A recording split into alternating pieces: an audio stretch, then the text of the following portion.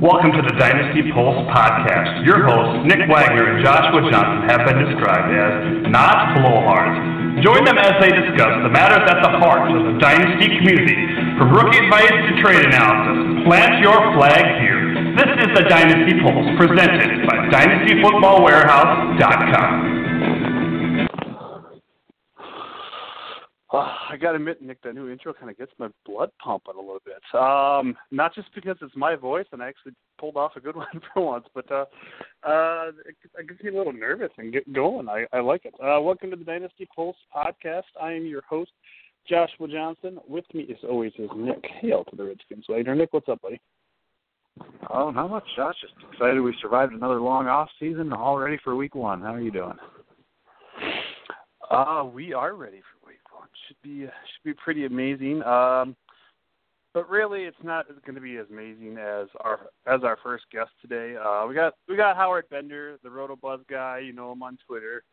Lord and Master over at Fantasy Alarm. Just one of our great friends, I should say, within the Dynasty community or within the fantasy community in general. And he's always been good to us and me. When I had a dinky little radio show, he was one of my first guests, and he always kept in touch and has always been there for me. So it's always fun. It's kind of come our tradition to have him week one as we make him make some predictions with us. We never hold him to them, but it's just fun to have him. So very happy to have Howard joining us today as we do some predictions here in about a half hour.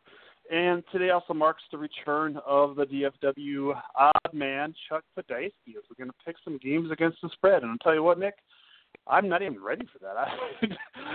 We're going to just trust what Chuck says for the spreads and pray we make it through week one with a 500 record, right?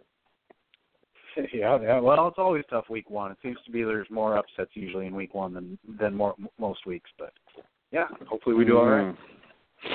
And then as the season progresses, maybe they weren't upsets as you kind of look at things and how teams mold themselves. But trade over the weekend as the Vikings sent a first-round pick there to the Eagles for Sam Bradford. Nick, what are the ramifications in this? What do you think?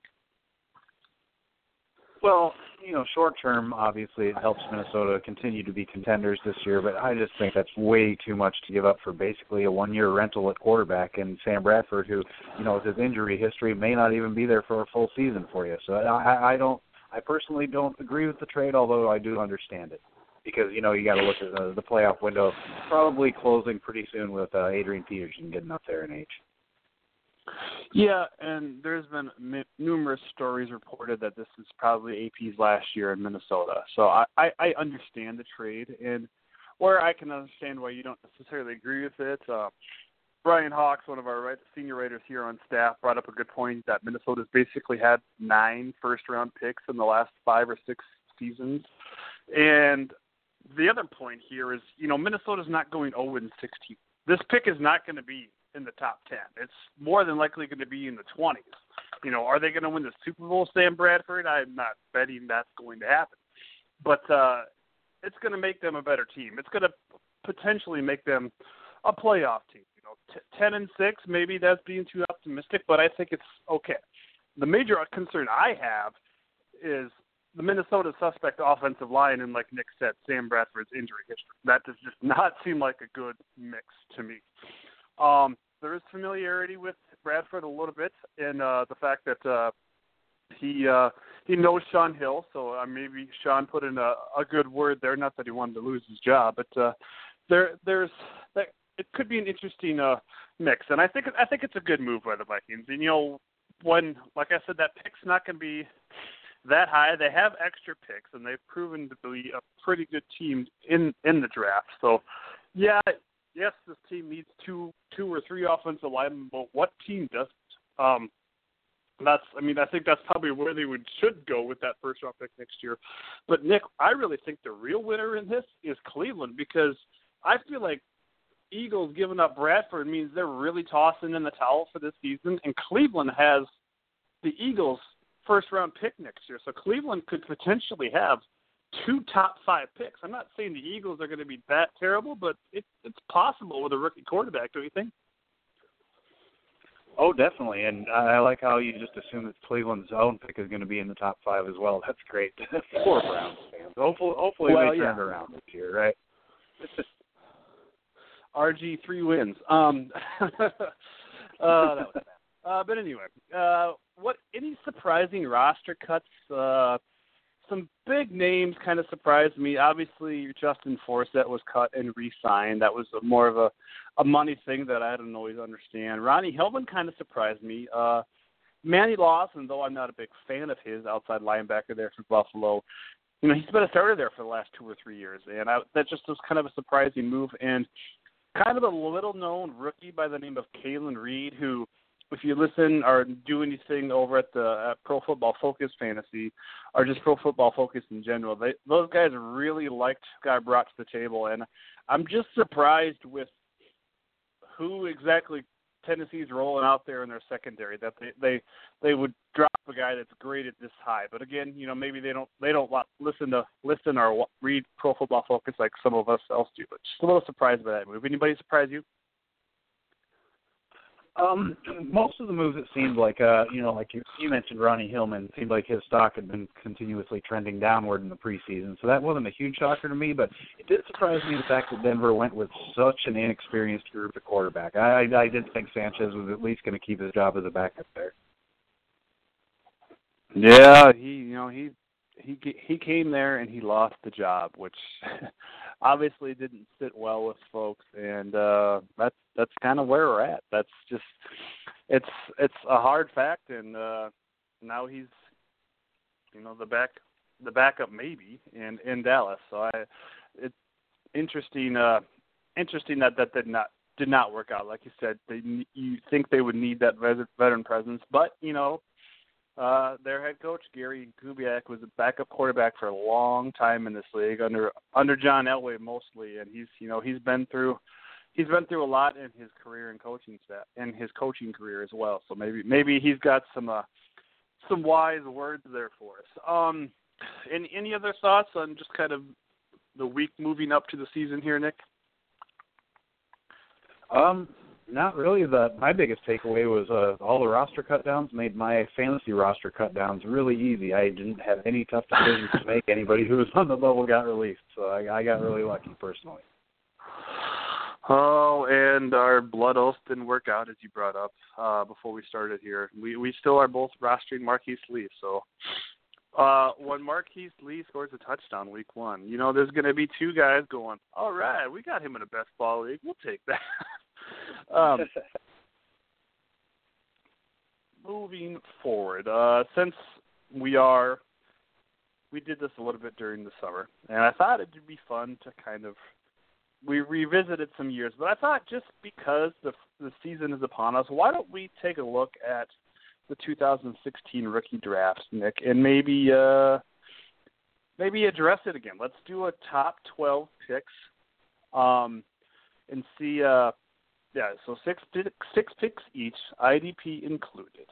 Not that there's anybody in IDP-wise that's going to float our boat here, but I'm going to let you go first, and I think I could probably say the name you want, but maybe you're going to shock the world. What do you got for us?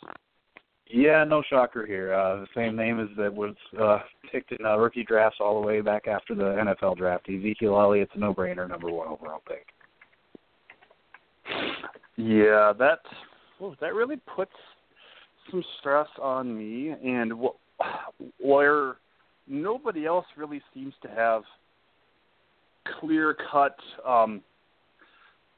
starting job besides, obviously, right now, Dak Prescott. I'm not going to go there. And we've seen Tennessee use a slew of running backs, and by that I mean a nice 1-2 punch there with Henry and DeMarco Murray, but I still got to go with the guy that's probably going to see the most targets amongst the wide receivers, since it is a rookie draft. On those rookies, I'm going to go with Corey Coleman. I don't love it, but I just think the opportunity is so great for him there. What do you got for us at 1.03? Well, I was hoping you were going to bypass Coleman. He was definitely my number 2. 1.03. I'm actually going to go with the guy who's risen up draft boards over the last couple of months, and that's Sterling Shepard. I just think he's in a golden opportunity there in New York. He earned the starting job in the preseason opposite Odell Beckham, so I think he could have some nice production even as a rookie. Well, I like that pick. I probably would have went there in your position, but I think only because right now Laquan Treadwell seems to be number 3 on the depth chart.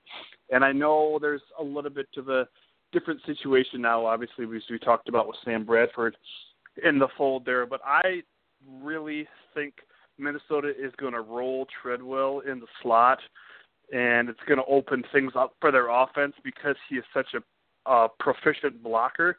I think that's going to help in the running game, and I think that's going to keep him on the field too.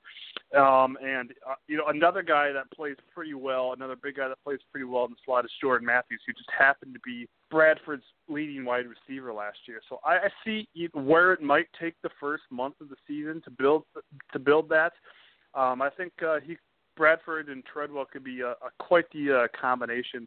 And I think you maybe mentioned a little bit when we talked about Bradford earlier, but I'm pretty sure Minnesota has him for the next 2 years, so they don't need to rush Bridgewater back. And thanks to Philadelphia for paying most of his salary. So I think that could be an interesting combination because we know, and obviously different types of offenses with Chip Kelly and Norv Turner, but I think Bradford knows how to work with a big slot guy like that, and I think Treadwell, just because of his blocking skills, is going to help open up their running game, and that's going to keep him on the field more often than we maybe think right away. So, like I said, it might take a while, but I got no problem taking Treadwell there at 1.04. What do you got for us? Well, I know Derrick Henry's not the most popular guy in some circles in the DFW community, but he did look pretty good in the preseason, to his credit. And if DeMarco Murray were to falter again this year like he did last year in Philadelphia, I think Derrick Henry could be in for a pretty good rookie year. So I'm going to go with him, even with my guy Josh Doctson still on the board. Yeah, things not looking good for Mr. Doctson there, at least in year 1. But, so that brings me to 1.0. I forgot what number we were on. 6. Things are going to get a little murky here now because I really don't know what to expect. But it might seem a little crazy to take him above Josh Doctson. But everything is looking up right now for Tajay Sharp in Tennessee. I don't see that team being, anything better than a 7-9 team. So that means they're going to be throwing the ball a lot. I mean, tell me, Nick, there's no way that Tajay doesn't see 100 targets this year for that Tennessee squad. I mean, I know Andre Johnson's there. I know they just brought in Rashard Matthews, but he's been a pro's pro since day one there, and they're really in love with him. And if he begins to develop stuff with Mariota, that could be a nice connection. So I'm going to go Tajay Sharp with a little bit of an upset here, 1.06. Yeah, I don't blame you one bit. In fact, I was kind of trying to bait you into taking Josh Doctson there so I could take Tajay Sharp. But since you didn't and you left Doctson on the board, I'm going to go ahead and take him. I know probably the rookie year could be a wash. We've got the injury concerns plus the fact that he's a little bit buried on the depth chart. But come 2017, this guy could be a stud. So he's definitely got the physical ability, so I'm going to go ahead and take him, even though he might be a practice squad type or a taxi squad type of guy in year 1. Man, isn't this a blast having 6 first-round picks? I'm going to keep it up and take a guy that I cannot get enough of. And we talked a little bit about him last week in the dilemma, but I got to go Tyler Boyd, 1.08. I know he's probably the third receiver on this team right now. I don't think that's going to last. I think he's going to burst onto the scene. A guy that I was very happy to get late in my redraft league last night. Nick's going to grade that next week, by the way. It should be a pretty easy grade. It's been a long time since I've been in a 10-team league, so everybody's roster looks pretty amazing. But I got no problem taking Tyler Boyd, 1.08. What do you think? The guy I want. What do you got for us at 1.09? Well, I'm going to go with the other half of our dilemma and go with Michael Thomas there. So I guess we got that. The dilemma must have been a pretty good one if these two guys are going back-to-back in the redraft, right? Yeah, and I totally don't blame you there at all. That's probably where I was going to go next. But I think I'm going to finally break the receiver mold. And you know what? You can call me a homer all day, but I listen and read, obviously, a lot of my Oakland Raiders, and I think DeAndre Washington is going to be in for a lot of touches this year. I think if you had to ask me which rookie running back is going to catch the most passes, I think that's where I would land at this present time. And he's not a guy that's just going to be restricted to third down duties. They like pushing him off tackle. He's shown really good vision. And I think you also saw the hit in Tennessee there where he got blown off the other night. He bounced right back up like a pro and went back, went off to the sidelines. The moment wasn't bigger than he was, and I'm really impressed by him. Another guy I didn't have to lay in my redraft league last night, I forgot his first name, DeAndre to Washington. So that's who I got at 1.010 or 1.10. What do you got? Well, I'm going to stay with AFC running backs team and go with Devontae Booker in Denver. I mean, you look at the starter, C.J. Anderson. Over his career, he's barely been able to hold off Ronnie Hillman for carries. And, Ronnie Hillman, as we know, is now not even with the team anymore. So I think Devontae Booker could, by midseason, be the starter there, even with the contract they gave C.J. Anderson. So I'll definitely gladly take him after you took the Raider running back. No IDP guys yet. No quarterbacks. If you're keeping score at home, I got 4 wide receivers and a running back. I don't know if there's another wide receiver that I like that I think is going to jump up. And if you're in your mid to late 30s like me, you probably grew up reading some things that Peter King wrote, and the most recent thing I read that Peter King wrote was that Kenneth Dixon could be taking over the running back role for Baltimore by mid-October. And when Peter King says something, I'm generally going to listen. I know he's not coming at it from a fantasy perspective, but when he says taking over, that makes me salivate a little bit. So I'm very happy, even though I didn't get a copy of any of my rookie drafts, to get Kenneth Dixon at 1.12 there. Any thoughts there, Nick? Any surprises, guys, that didn't get picked up? A little bit surprised just with the hype around Dak Prescott that his name didn't get mentioned at all. And same with another IDP guy. I think Miles Jack should have been in the conversation anyway. I'm not saying he should have gone above any of these guys, but I think he's in the conversation. Yeah, and I took Miles Jack at the 14th pick, one in a 16-team league. So I think he's certainly worthy of that. Hopefully he proves that as his career goes. Yeah, just because Romo isn't officially, they haven't stuck the fork in him yet. I don't know. I can't go trusting Dak, and we've seen.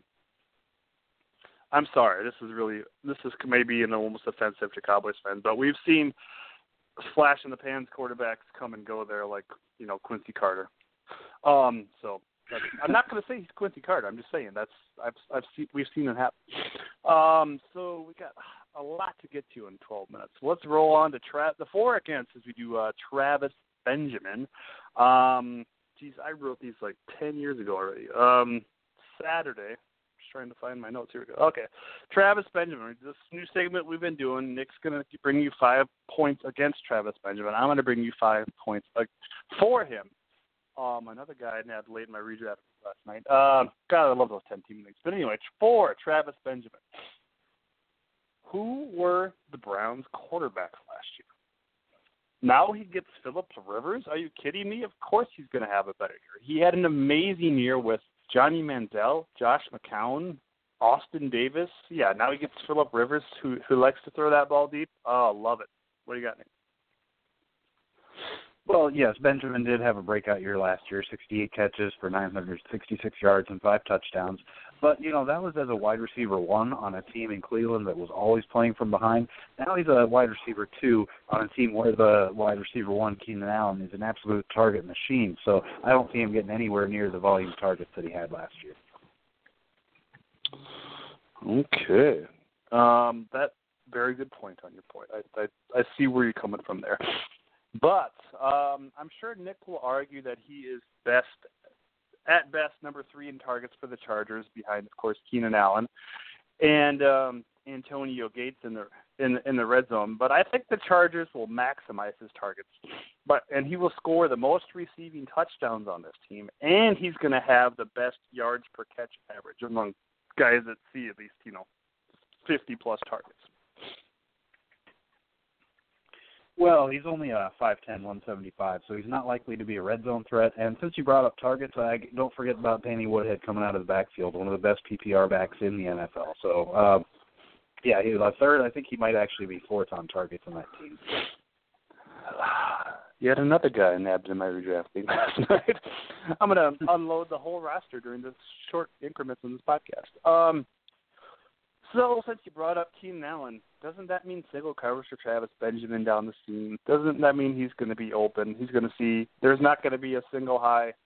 There's going to be a single high safety on Allen's side, not Benjamin's side, at least not right away. So I said a while ago in one of my bold predictions that this guy's going to lead the team in touchdowns or score 10 touchdowns, and possibly amongst the 35-yard plus variety.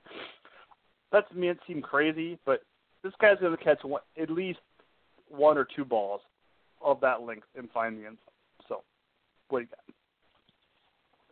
Well, if you look at last year, San Diego's wide receiver 2, Malcolm Floyd, only had 561 yards. It's just not a very big role in the San Diego offense at wide receiver 2. There's just not enough balls to go around to feed everybody there. Malcolm Floyd, he's like 59 years old. Antonio Gates and Hunter Henry mean the middle of the field will be free to roam. We know what these guys can do off the edge and how they can take more coverages away. So I see Benjamin matching up with the rookie corner, the guy that's maybe shouldn't be in the game because of injury. That's just Phillip Rivers is smart enough to exploit that situation. Well, this is Travis Benjamin's first year in San Diego, of course, and we know that history is filled with free agent acquisitions at wide receiver who just really failed to live up to expectations with the new team, whether it's because the system's not a good fit or just can't get comfortable with new surroundings. I don't know, but we've seen a lot of receivers not live up to the contracts they got in free agent. Okay. Well, I knew you would mention Danny Woodhead, so I think yet this is another reason, because he is such an effective receiver in the especially in the Chargers screen game. He's going to, he's ultra deadly there, but I think that's just going to draw more attention away from Benjamin bolting down the field on 3rd and long for, of course, those 35-yard touchdown passes. Well, I'm going to look long-term now, and, Phillip Rivers is getting up there in age. I think he's definitely would be able to play for another 3 to 4 good seasons, but there's a chance that he could decide to retire after the season rather than deal with what seems from the outside anyway to be somewhat of a dysfunctional front office. I mean, they couldn't even get the first-round pick signed until just recently, and, plus the rumors about the team moving. That's a lot of stress to put on your starting quarterback. So it wouldn't surprise me if they had another down season. I think they only had 4 wins last year. If Phillip Rivers were to just decide to hang it up after the year. Okay. Well, we're going to roll right through some dynasty trade analysis here. This is an interesting one, Nick. What do you think about Brock Osweiler for Brandon Coleman in 2017 pick? I know you're not an Osweiler guy, but doesn't that seem like a little bit of a short sell? Yeah, like you said, I'm not an Osweiler guy, and I think in a 10-team league that's shallow, I think this would be about a 50-50, pretty even trade. But in the deeper league, the 12-team, the 14, the 16-team leagues, the starting quarterbacks are at a premium. Anytime you have a guy who is starting for his team, he has value. Whereas I don't think Brandon Coleman, as this team's wide receiver 5 probably, and a 7th-round pick, that's not much. So I definitely would side with the team that picked up Osweiler, provided it's a deeper league. Yeah, and the motivation behind this trade is this guy just lost Teddy Bridgewater as his backup quarterback. I'm pretty sure his starters either I think it's Russell Wilson. But this is from DFW 36. But, like Rick Spielman said, teams saw blood in the water. When you know this guy needs to shore up that position, you could probably ask for a little more than Brandon Coleman in a 7th-round pick. Michael Thomas, Dorial Green-Beckham, for Randall Cobb. What do you think? I think if I were a Randall Cobb owner and somebody offered me Michael Thomas straight up, I would probably accept that trade. So getting DGB on top of that, I think that's a steal. I don't know if I would take that straight up, because it is potential and, red zone dominance potential for Randall Cobb, who we know is no better than a wide receiver too. But with hopefully that Green Bay offense running at all cylinders, it could potentially be a pretty good mesh up there, I think. So I think it's a fair deal, and I understand it if you're rebuilding. I still think DGB's a couple years away from seeing what we can really know what he's going to be at the NFL level. So you got to be willing to sit on that. And Michael Thomas, a lot of mouths to feed there in San Diego. A super flex pick. This is actually from the DFW staff league, Alex Smith and Emmanuel Sanders for Demaryius Thomas and Tony Romo. What do you think? Well, I think the league set up the super flex, being as you can put a quarterback in your flex. I think that's the deal breaker to me. I've got to side with the team that picked up Alex Smith and Emmanuel Sanders, simply just because I don't believe that Tony Romo can come back and contribute for any length of time at this point. He's just too injury prone, too fragile. How many back injuries has he had at this point? And he's in his past 35. I just don't have any faith in Tony Romo at this point. So, again, Alex Smith, who you can plug in your flex, and Emmanuel Sanders, I think that's pretty good for Demaryius Thomas. Yeah, and I'm not a big Manny Sanders guy, but with the league settings are very similar to the Scott Fish Bowl, where you get 0.25 per carry. And believe it or not, I still don't know how exactly this happened, but Alex Smith rushed for some yards last year, and I'm not saying like 200. I'm pretty sure he rushed for like 400 or 500. So he's gonna get some extra scramble points there, and with a format scoring like that, that's pretty solid. So I got to side with that trade. I do think Demaryius is going to be the better receiver this year because you're getting that extra quarterback. I got to go with that side, and I like the fact that you're getting, like I said, Alex Smith, who runs a little bit, and that's with that 0.25 in the settings, that's certainly a different animal in terms of fantasy scoring. I think we got Howard on the line already. Let me double check. I saw him in there a second ago. Yes, so we're gonna patch Howard through. We still have a few things to get through. And we'll see what time allows today. We have an incredible Dynasty 11, putting two against the best running backs in the league against each other, and Todd Gurley and Ezekiel Elliott. So maybe we'll sit on that for a week. We'll see what we have time for. Let's patch our good friend Howard Bender through here. Hold on. I told Howard I had his music ready, so I have to get his music ready. And I'm sure he's giggling. So be ready to laugh, because Howard, like I said earlier, is a funny man. Keep him laughing. And I got to find Howard's clip. I'm sorry, this is weird and awkward, but I got to find Howard's clip because he's our guy, and I promised it to him. There it is, just labeled Howard.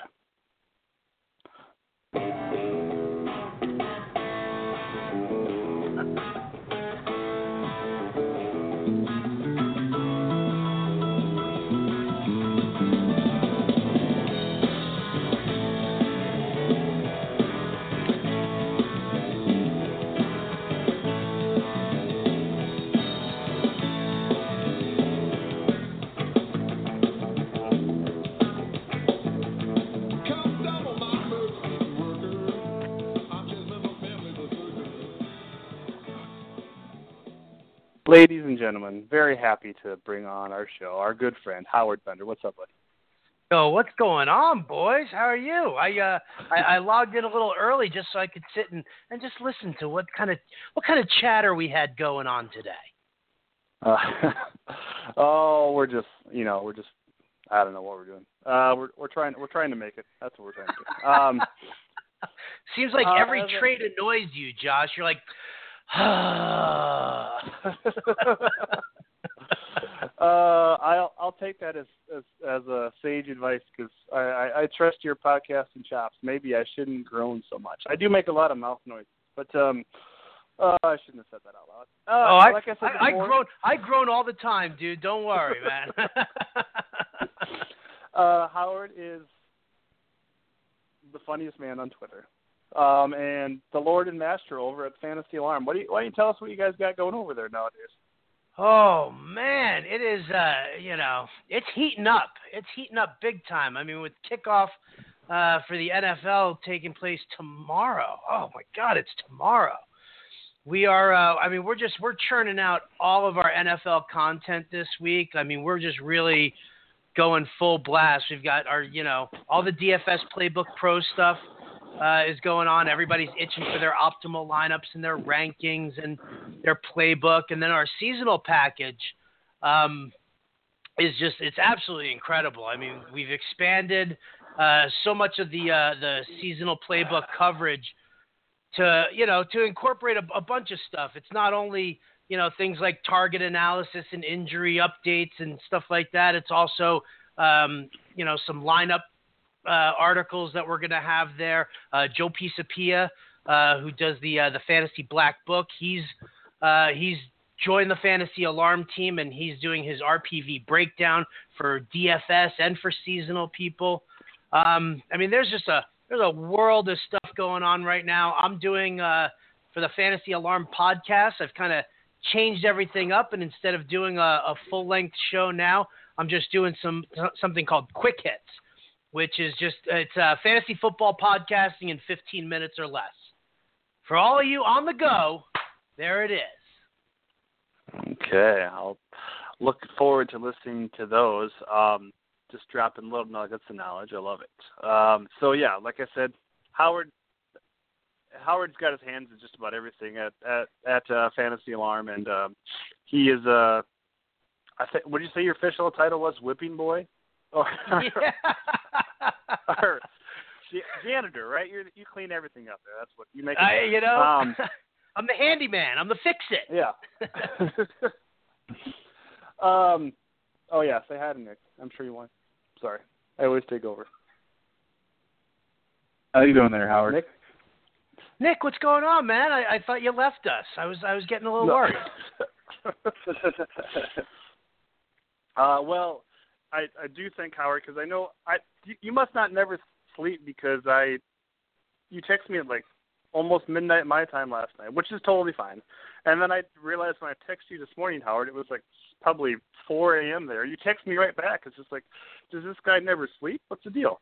Yeah, I mean, that's basically what it is right now. It's 2 all-nighters in the last 3 days, actually. I'm all hepped up on Red Bull, 5-hour energy. I don't know. I might have beaten up some elementary school kid and taken his Adderall from him. That's definitely a possibility too. Listen, man. I mean, sports never sleeps, and I mean, NFL drives the bus in our business. You guys know that better than anybody. I mean, NFL is like 75 to 80% of our industry's revenue. So if you're not locked down and you're not set and prepared for the NFL to start, and your site is lagging, you're screwed. So yeah. I'll put in the hours that I need to put in to make sure that we aren't screwed. And if that means I sacrifice some sleep now, that's okay. I'll take care of, I'll sleep when I'm dead. Well, we thank you for not napping this morning and joining us there out in California.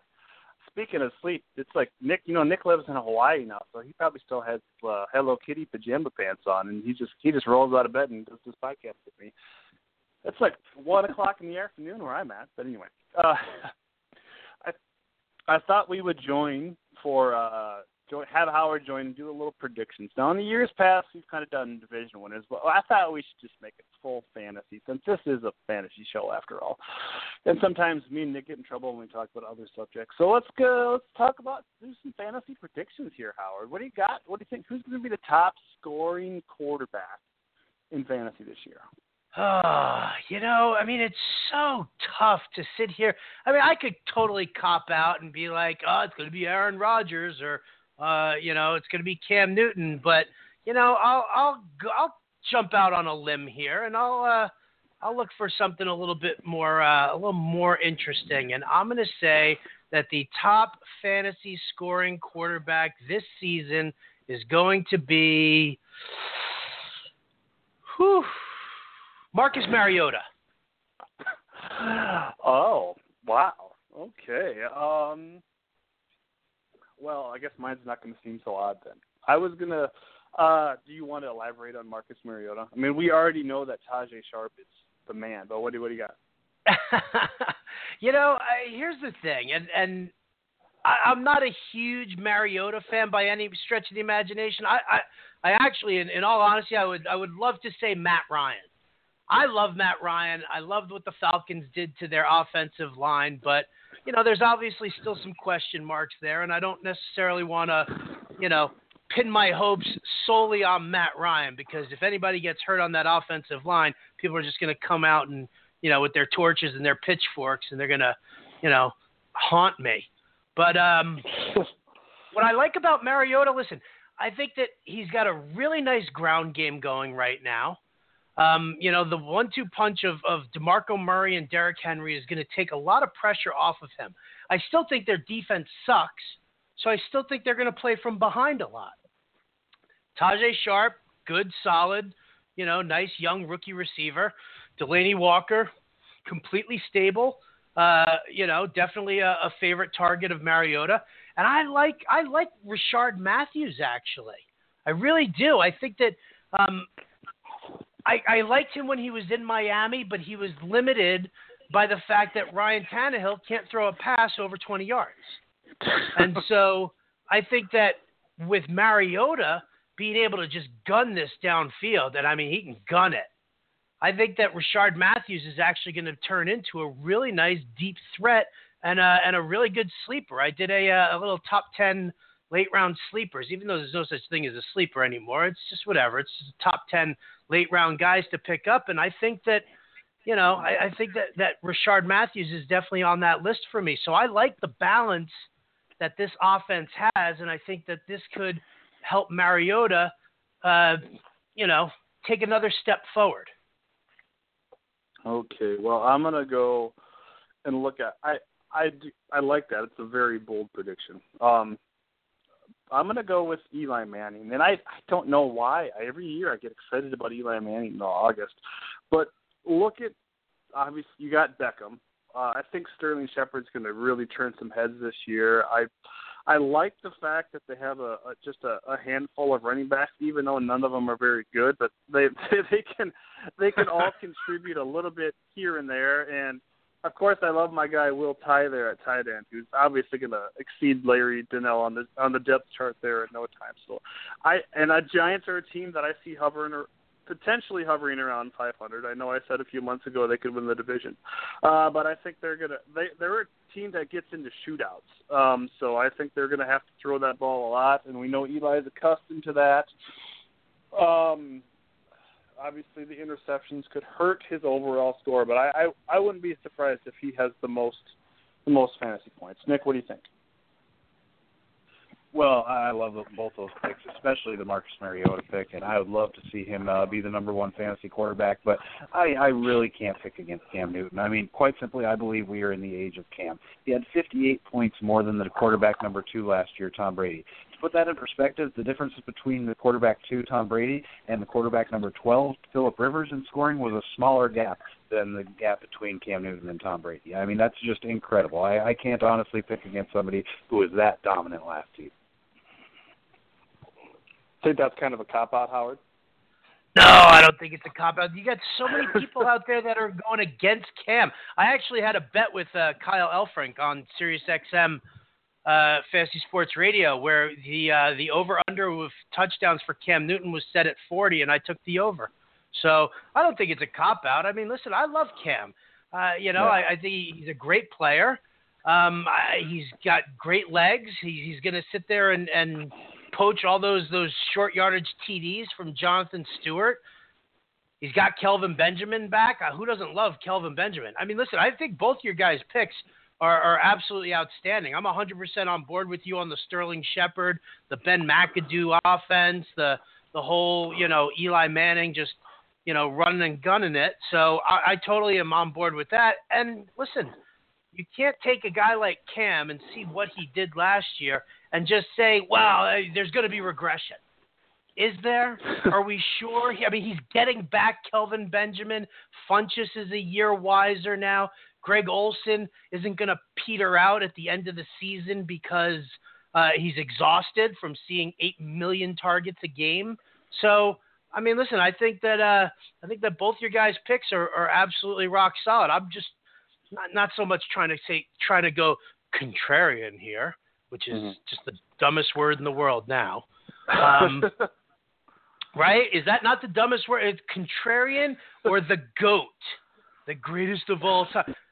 Two of the worst and most overused phrases or words, whatever, in the fantasy sports industry right now. It makes me want to slam my head in the door 100 times just by using those words. But yeah, I was just trying to go out on a limb there with the Mariota pick, but I can't deny that both your guys are, could possibly beat me.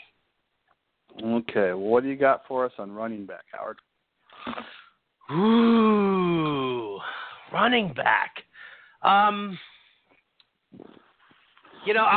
do the cop out here, and I'll say David Johnson. I think David Johnson in a PPR setup is just, he's just going to be fantasy gold. He really is. I think that it's, Chris Johnson will get his early carries in the season, but I think if David Johnson really gets rolling early, I think that, Chris Johnson's role will decrease more and more. And I just think that he'll be the every down back, and Chris Johnson will maybe see a little bit of random time on the field. So I think David Johnson really takes off, especially for the fact that I've also predicted that Carson Palmer is very likely to miss a significant amount of time this year. Whether it's injury or just because he sucks, one or the other. Okay. And thank you for mentioning PPR. That should be a caveat for all this discussion, because unless you're under 16 or over 60, nobody plays standard leagues anymore. That's for lame. But anyway, I love the David Johnson pick, especially since I just took him at a redraft last night. But it's really hard to get around it. But I think, again, it might be a cop-out, but given the quarterback situation, I got to go Adrian Peterson. Anytime everybody thinks he's going to take a step back this year, he rings the bell. He had 90 more carries than any other running back last year. He's going to keep that up. If he's upright, they're going to feed him the ball. And I know it's crazy to think a 31-year-old running back to be the top fantasy scorer, but I can't think of 5 other guys that I would even put in the conversation. So I got to go with Adrian Peterson. Nick, what do you think? Well, I got 2 names, actually. I think just strictly points per game played, I think it's going to be Le'Veon Bell. It's not how you start a fantasy season, it's how you finish. Just ask Doug Baldwin owners from last year. And I think Bell is going to help many an owner win a title this season, but he is starting out the year suspended. So I think for year-round totals, I got to agree with Howard and go with David Johnson. I think he's in a great situation, in a high-powered offense, and on a team where the window is definitely closing with Carson Palmer and Larry Fitzgerald getting older. So I don't think the Cardinals should hesitate to overwork him in pursuit of getting that title. Yeah, and as I mentioned, I got David Johnson in a redraft league last night with the 9th overall pick, right in front of an Arizona fan. So that was a straight up steal. I absolutely love that. Howard, what do you got for us top wide receiver wise? PPR, of course. PPR, of course. You know what? I'm going with my man Julio Jones. I'm going to do it. Listen, again, I'll to elaborate more on the whole Falcons situation over there. Alex Mack, the center, is probably going to be the team's most valuable player that doesn't get talked about at all during the season. It's just, nobody pays attention to the offensive line. Nobody pays attention to how an amazing center can really kind of turn things around. I mean, there's a reason that Peyton Manning was, in love with Jeff Saturday, and it wasn't just because he had a cute butt. It was because Saturday really, he ran that line, and he kept Peyton all protected. So I think Mac is going to do that for Ryan, and I think that, now with time to throw, time to let plays develop, I think, having Mohamed Sanu over there, who is, way better than Roddy White would have been last year. I mean, White was just, barely a shell of himself. He was like a cracked shell of himself last year. So I think Sanu steps up a little bit. The only thing that I kind of hope is that they do more with the tight end position, because that would help. That would help the coverage, the pass coverage, and Julio wouldn't always see the safety coming down across over to him to help out the cornerback. The linebackers wouldn't be able to, back up on him with a shorter route. So I think Julio Jones comes through in a huge, huge way. I'm looking at 1,400 yards and 14 touchdowns. Okay. Well, since it's PPR, you got a reception total for us too? A lot. A 120? I think he had 130 last year, 136 maybe. I mean, it was ridiculous. And I hear what you're saying. I think Austin Hooper, it's hard to put a lot of stock in a rookie tight end, but pro-style offense, Stanford, somewhat of a smart kid. I think he could help that offense quite a bit, especially in the red zone, whether he's catching touchdowns or opening things up for Julio. So, yeah, I like that pick. And it seems crazy to not even – maybe Nick would take Antonio Brown, and I can't blame anybody for doing that. But, geez, guys, what if it's Dez Bryant? I know the quarterback situation is in flux, and it's the exact argument I took for picking AP, but – if Dak and him start to get this rapport, he's going to be the first option every time they drop the pass. Whether Ezekiel Elliott has 600 yards or 1,200 yards rushing, they're still going to have to throw that ball. And we know Dez can take over games at certain points, and I think he maybe doesn't get 120 receptions, but what if he gets, like Howard said, what if he gets 14 touchdowns? I think that's a definite possibility, and I know that's putting a lot of faith in Dak Prescott and not, maybe some bones in Tony Romo's back will actually heal for once, but I think Dez could do it just because of the rookie quarterback who's going to have to lean on his number one option. Nick, what do you got? Well, you called it, Josh. I got to go with AB84, Antonio Brown. He's a yearly fantasy MVP candidate. You look at his season last year, he had game totals of 28 points, 37, 22, 48, 38, 38 again, 47, 37. So basically half the time he's an absolute stud, and he never scored under 5 points in a game PPR scoring last year. So he's not a Deshaun Jackson boom or bust type of play. He's going to be there for you each and every week. I can't go with anybody other than Antonio Brown. I don't know if this is a thing, and this might sound kind of weird, but in terms of, and I know I've mentioned things like this before, but I think Antonio Brown might be the most handsome man in the NFL too. I see him pictures of his face. It's like he is a handsome man. Don't you guys think so? He's got that nice haircut fade going on, and he could dance. I don't know. Is he married? I'm just saying. We can talk. Who's handsome or not, Howard? Who do you like? Come on.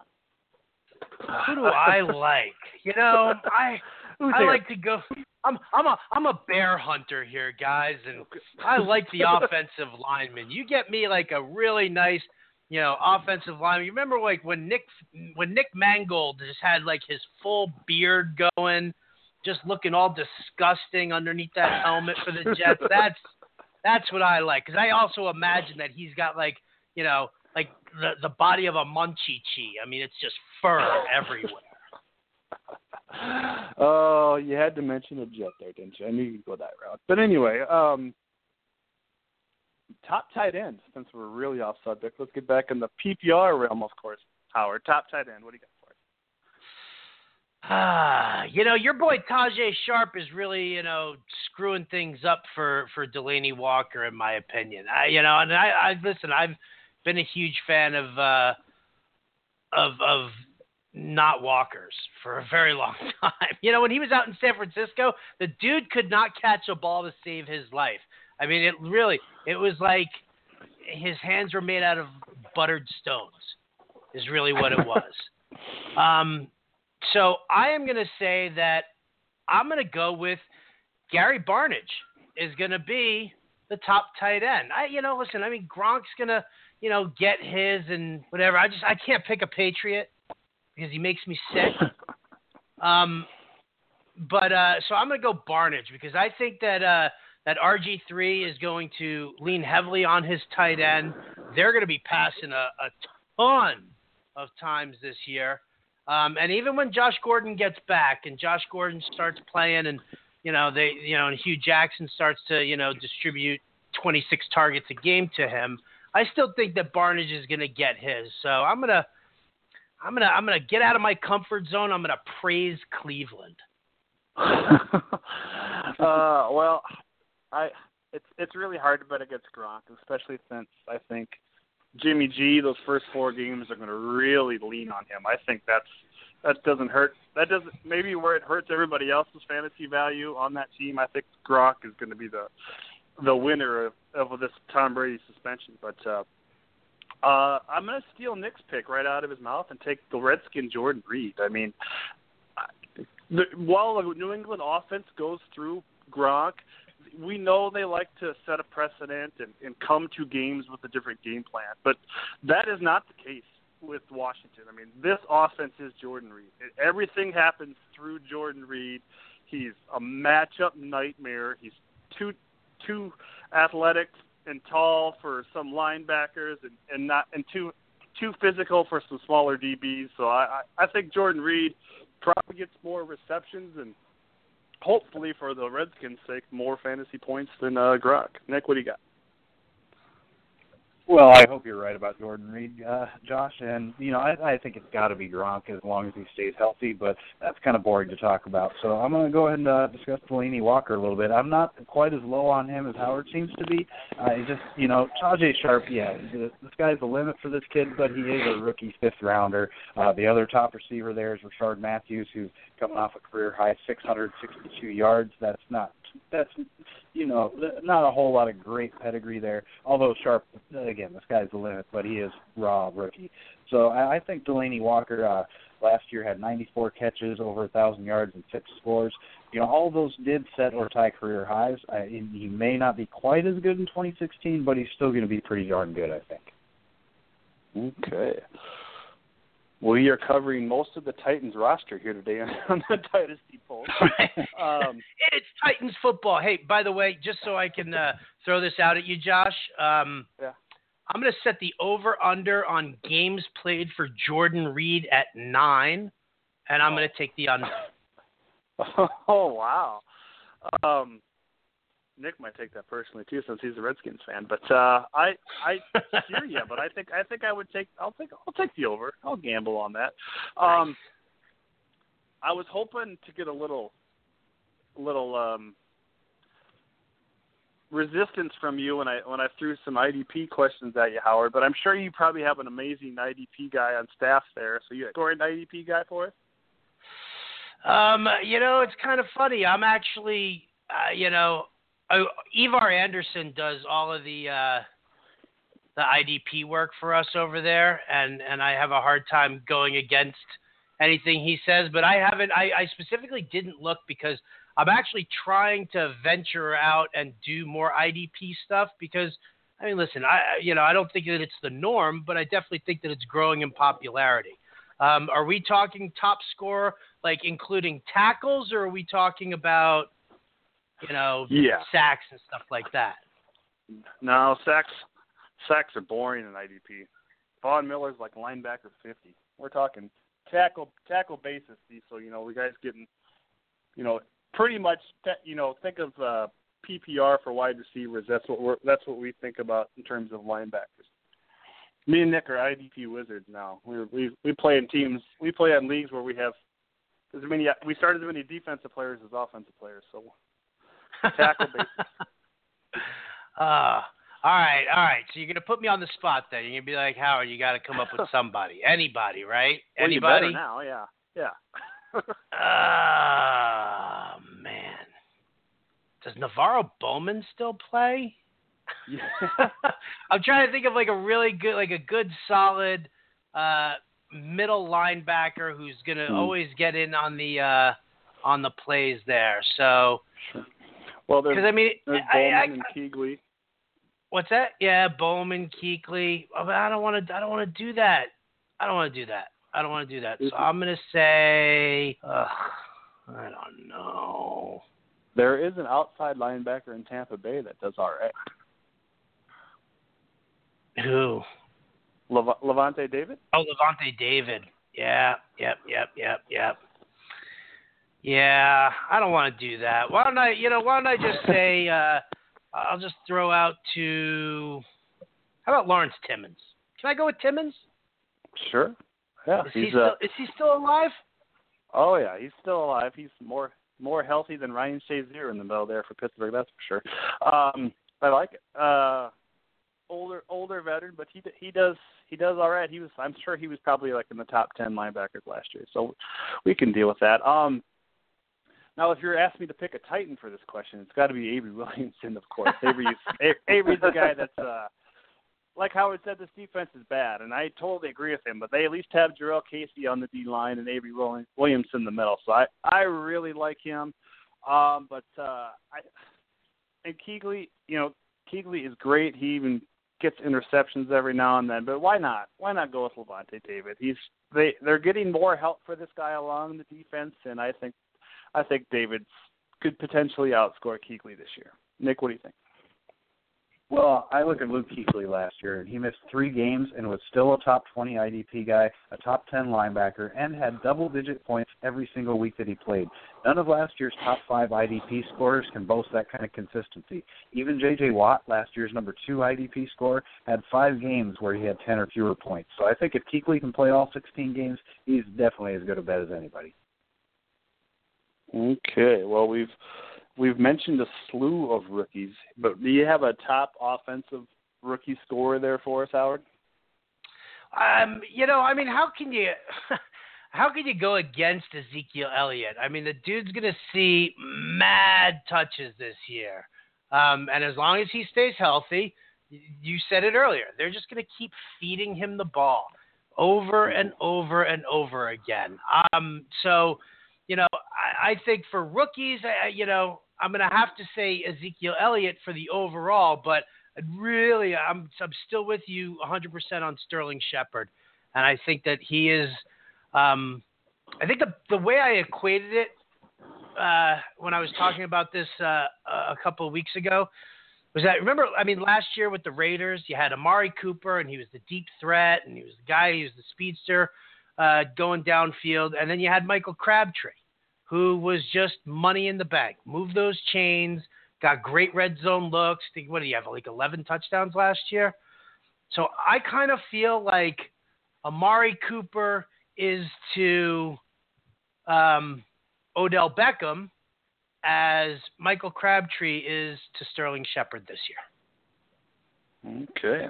Well, I think, yeah, I like that. That's a good pick. That's nice. I like that a lot. I think one guy, and I think maybe because AJ Green's taken a little bit of could potentially take a step back. I know everybody's seeing this rise in targets for him since Eifert and everybody's hurt, but I think Tyler Boyd could potentially have the most fantasy points out of an offensive rookie. And I think it might be because of touchdowns. I think Pittsburgh used him in a variety of ways last year because they had nobody else. Just like those end arounds with Mohamed Sanu, that type of thing. I think Cincy could work some things in there, and there's just a whole bunch of different things that Tyler Boyd could do. So, Elliott, like Howard said, is the obvious answer, but I think Tyler Boyd could be up there too, because I think he might find the end zone quite a bit this year. Howard or Nick, what do you think? Yeah, I agree with you. And Elliott is the obvious answer and the overwhelming favorite to be the top fantasy rookie scorer. So I'm going to go a different route and just go with my offensive rookie of the year. And there's two things that media voters love. One is quarterbacks, and number two is Dallas Cowboys. So I think Dak Prescott will be the rookie of the year. He's got a better supporting cast than any of the other quarterbacks. And even if he doesn't show enough to hold off Tony Romo, when and if Tony Romo is healthy again, I just can't see Romo being healthy enough to start more than 4 games. So I think Prescott is going to be the rookie of the year, but Elliott, of course, is the top fantasy scorer. Well, and like we've talked about before, if they're going to give that damn award to RG3 and not Alfred Morris, why not? Why not keep it to the quarterbacks there? Well, defensive rookie, Howard. You got a defensive rookie for us? A defensive rookie. How about, can I cop out and just go Joey Bosa just so I can say Joey Bosa? I'd be like, hey, how you doing? I'm Joey Bosa. Well, but I'll go a little different. I'll go with Leonard Floyd. Leonard Floyd, okay. Right? Bears, rushing outside linebacker. Who doesn't like that? Yeah, I don't know. I think Miles Jack might have a thing or two to say about that. I also want to put in a nice note for Carl Joseph there in Oakland, but Miles Jack is the obvious answer, but I really don't see any way around it. I mean, what other rookie's going to get more tackles than that? Nick, what do you think? Yeah, I'm with you. I'm not sure if Miles Jack is going to be an inside linebacker where he started the preseason or a weak side linebacker where he played in Jacksonville's final preseason game. But since he's healthy and apparently learning the playbook well enough for the coaches to feel comfortable playing him at 2 different positions, I don't see any reason why he can't be an immediate contributor to what should be an improved Jacksonville Jaguars defense. Okay. Well, we thought we'd let Howard make one fun prediction. Well, maybe some of those were fun. Maybe some of them weren't. I don't know. But before we let you go, Howard, you got a Super Bowl prediction for us? I can wholeheartedly tell you that it will not be the New York Jets. No, because Namath is still alive. The Jets won't win the Super Bowl until Joe Namath dies.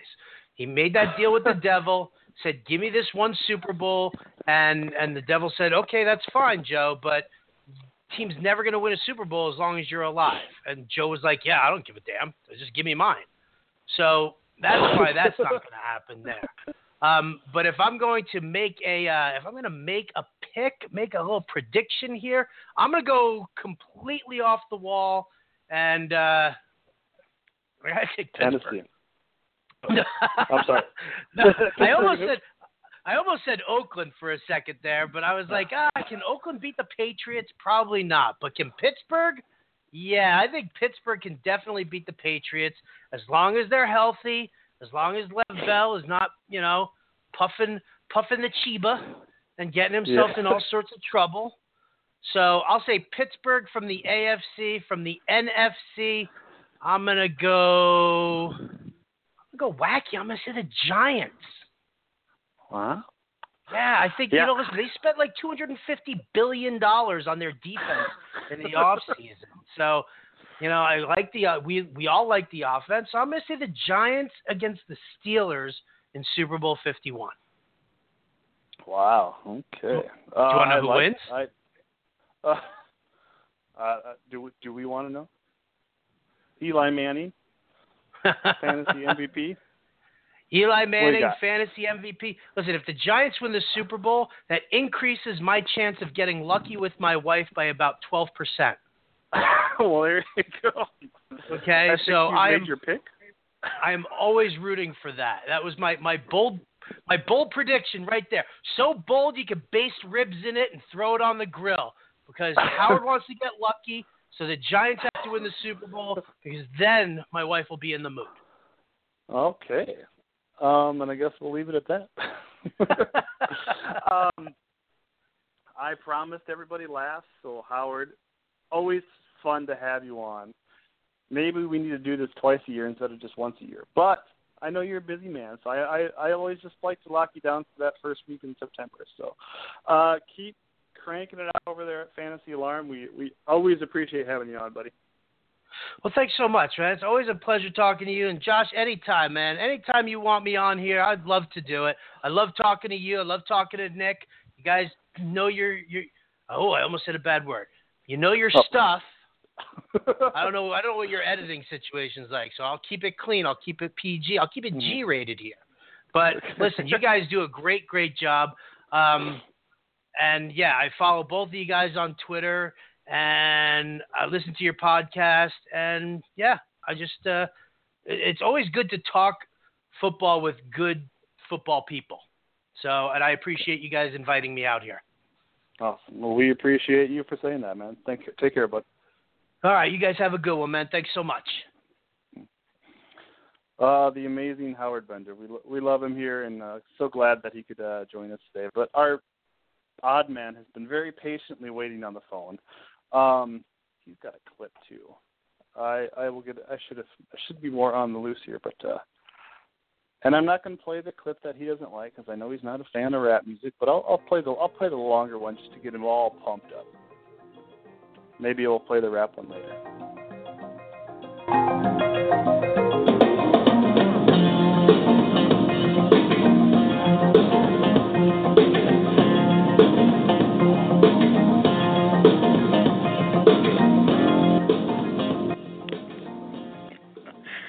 Hey, Josh, how's it going?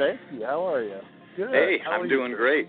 Hey, listen, maybe we got to stop using that song because I think GM is now using it in their commercials. But everybody should know I was using this before GM was. Speaking of products, I really wish anybody out there is listening. I really wish Blog Talk had a better way to fade my music clips. You do it, and all of a sudden the music just dies. I want to fade that out. I want to fade it out because I like to keep things smooth for the velvety voice of Chuck Podansky. It's so great to hear your voice there. You know, if I were there, I used to be a DJ, so I could mix all that for you, Josh. I should just come out there and be with you. Well, I have a way before I load it to fade it, but sometimes I want to play the whole clip, and sometimes I want to fade it out. Just sometimes, and sometimes I'm faded. But that's right. I am absolutely not prepared for the ATS segment whatsoever, so we're going to trust your Las Vegas knowledge. Okay. Listen, I've got them all in line. Yeah. For the guy that sells Segways, how about that? Oh, I don't sell Segways. I take people on Segway tours. And listen, I got to say that because I was asking my boss yesterday. I said, listen, every Wednesday at this time, for about an hour, I can't be doing any tours. And he goes, well, okay. And I said, well, I plug Segway Las Vegas. He goes, well, that's great. So if anybody's coming to Las Vegas, just Google Segway Las Vegas, and we'll take you on a tour here. Maybe we'll work out a promotional code where you can get $5 off. Or something. Yeah, we'll do. Yeah, well, we can easily do that. Well, it's probably like $30 off or something. I'll be glad to do. There you go. Well, let me clear it with the boss, okay? All right. We'll talk semantics later. But anyway, let's. We put Howard on the spot with the Super Bowl prediction, so we're going to put you on the spot, and then me and Nick will make our Super Bowl predictions before we do the ATS. So. Jeez, already? Oh my God! Right, I wasn't prepared for that. You've been thinking about it. No. When you do handicapping, it's more of a week-to-week thing. So, you know what? Can I do it at the end of this?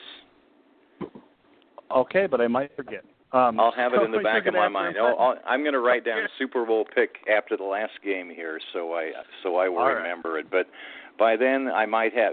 By the time we talk about all these games, maybe I'll have an idea who I think is going to be the best team at the end of the year. Okay, so what is Thursday night game? What do you got for us? Oh, boy. Panthers and Broncos. Interesting thing about this game real quick, Josh. It started out when they made the early lines last April. It started out with the Broncos 3.5-point favorites. And now the Panthers are a 3-point favorite on the road at Denver. Wow. Nick, say hi to Chuck and make the pick. Nick, you got to say aloha. Yeah, how are you doing today, sir? I'm doing great. Right on. I got to go with Carolina. I think I think they got the revenge factor, all the emotion that goes along with that. plus the fact that Denver's starting a second-year, seventh-round draft pick at quarterback on the road in his first action, I got to go with Carolina to win this by more than a field goal. Well, this is at Denver. Man. Yep. Oh, yeah, that's right. Well, even at home, I still think Carolina goes on the road and wins. Okay. I think Nick hit most of those points on the head. Revenge factor all the way. You know Carolina wants this game more than anything, and they're going to get it right off of their chest right away. They don't have to look down the schedule at it. This is something they've been prepared for since the moment they lost that Super Bowl. So, yeah. Trevor Siemian meet the turf in Denver. I saw a funny thing in the newspaper this morning, and I can't remember which defensive back it was for the Broncos, but somebody told him that the Panthers were coming to town with a chip on their shoulders, and he said, I don't care if they're coming to town with a Dorito on their shoulders. Here's what's going to happen in this game. Gary Kubiak is a very smart coach, and he's not going to put Trevor Siemian into any he's going to make it as easy for him to succeed as possible, and that will include keeping the ball on the ground, running the ball a lot with his stretch plays. There's going to be a lot of running. They're going to hold the score down. In a low-scoring game at home, I'm going to take the Broncos +3 every time. Okay. And that's why Chuck is the expert. So when he gets that pick tomorrow night, you'll know why me and Nick started out 0-1. Yeah, and please forget about it when I get it wrong, okay? Yeah, of course.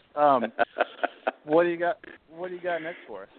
Okay, the next is Buccaneers and Falcons. The Falcons are at home, Buccaneers on the road, and the Falcons are favored by 3 points. We've got a couple of so-so drab lines here, just 3 points, no half point in there. Okay. I think the key element you said there is the Falcons are at home, and Matty Ice is money at home. So I think these two teams know enough about each other to where it's not going to change year to year. Both teams will obviously be prepared, but I see Matty Ice winning this game by probably 4 points. So I'll lay those 3 points there and take the Falcons. Nick, what do you think? Yeah, I agree with you. Playing at home, plus it seems like the Falcons always get off to a hot start and then fade out as the season goes on. So early in the year, playing at home against Tampa Bay, who's an up-and-coming team, but still not elite. They're not Carolina's level or anything like that as far as this divisional game. So I'll go with you and take the Falcons. Okay. The Falcons were not that great a bet at home lately. Of course, they went on a really long losing streak and lost at home and on the road last year. Remember that. I don't think the Falcons have recovered. I don't think that Matty Ice has a great selection of receivers to throw to other than Julio this year. I'm going to take the upstart Bucks, especially getting 3 points. I think they can handle it. I'm looking for Jameis. I almost picked Jameis Winston on my fantasy team, although I think I had a couple quarterbacks in front of him, didn't take him, but I would love to have him in fantasy this year also. So I think the Bucs will find some way of keeping this close, maybe even pull it out. So I'm going to take the Buccaneers. Okay. What do you got next? Next is the Vikings at the Titans. That started out as an even game. Now the Vikings are actually favored by 1.5 on the road at Tennessee. Only because I don't think Tennessee is quite there yet. I know Minnesota's got some QB issues, but I think you're going to see a lot of ball control offense, a lot of Adrian Peterson. So I think the Vikings hold on and take this game on the road, even though we love a home team dog. It's too small amount of points for me. Josh, I got to tell you something. I just looked up the line. It's since this morning when I wrote down the lines, it's now gone up to 2. Okay, well I was looking at 2.5 before you said anything. So okay, good. I'll take a Blair Walsh 50-yard field goal to win the game. Nick, what do you got? I can't believe you're going against Tennessee after we pumped them up this entire broadcast. So I'm gonna have to go with the Titans, especially playing at home. Minnesota, it looks like Sam Bradford might not quite be up far on the playbook and ready to go yet, so it might be Sean Hill starting there.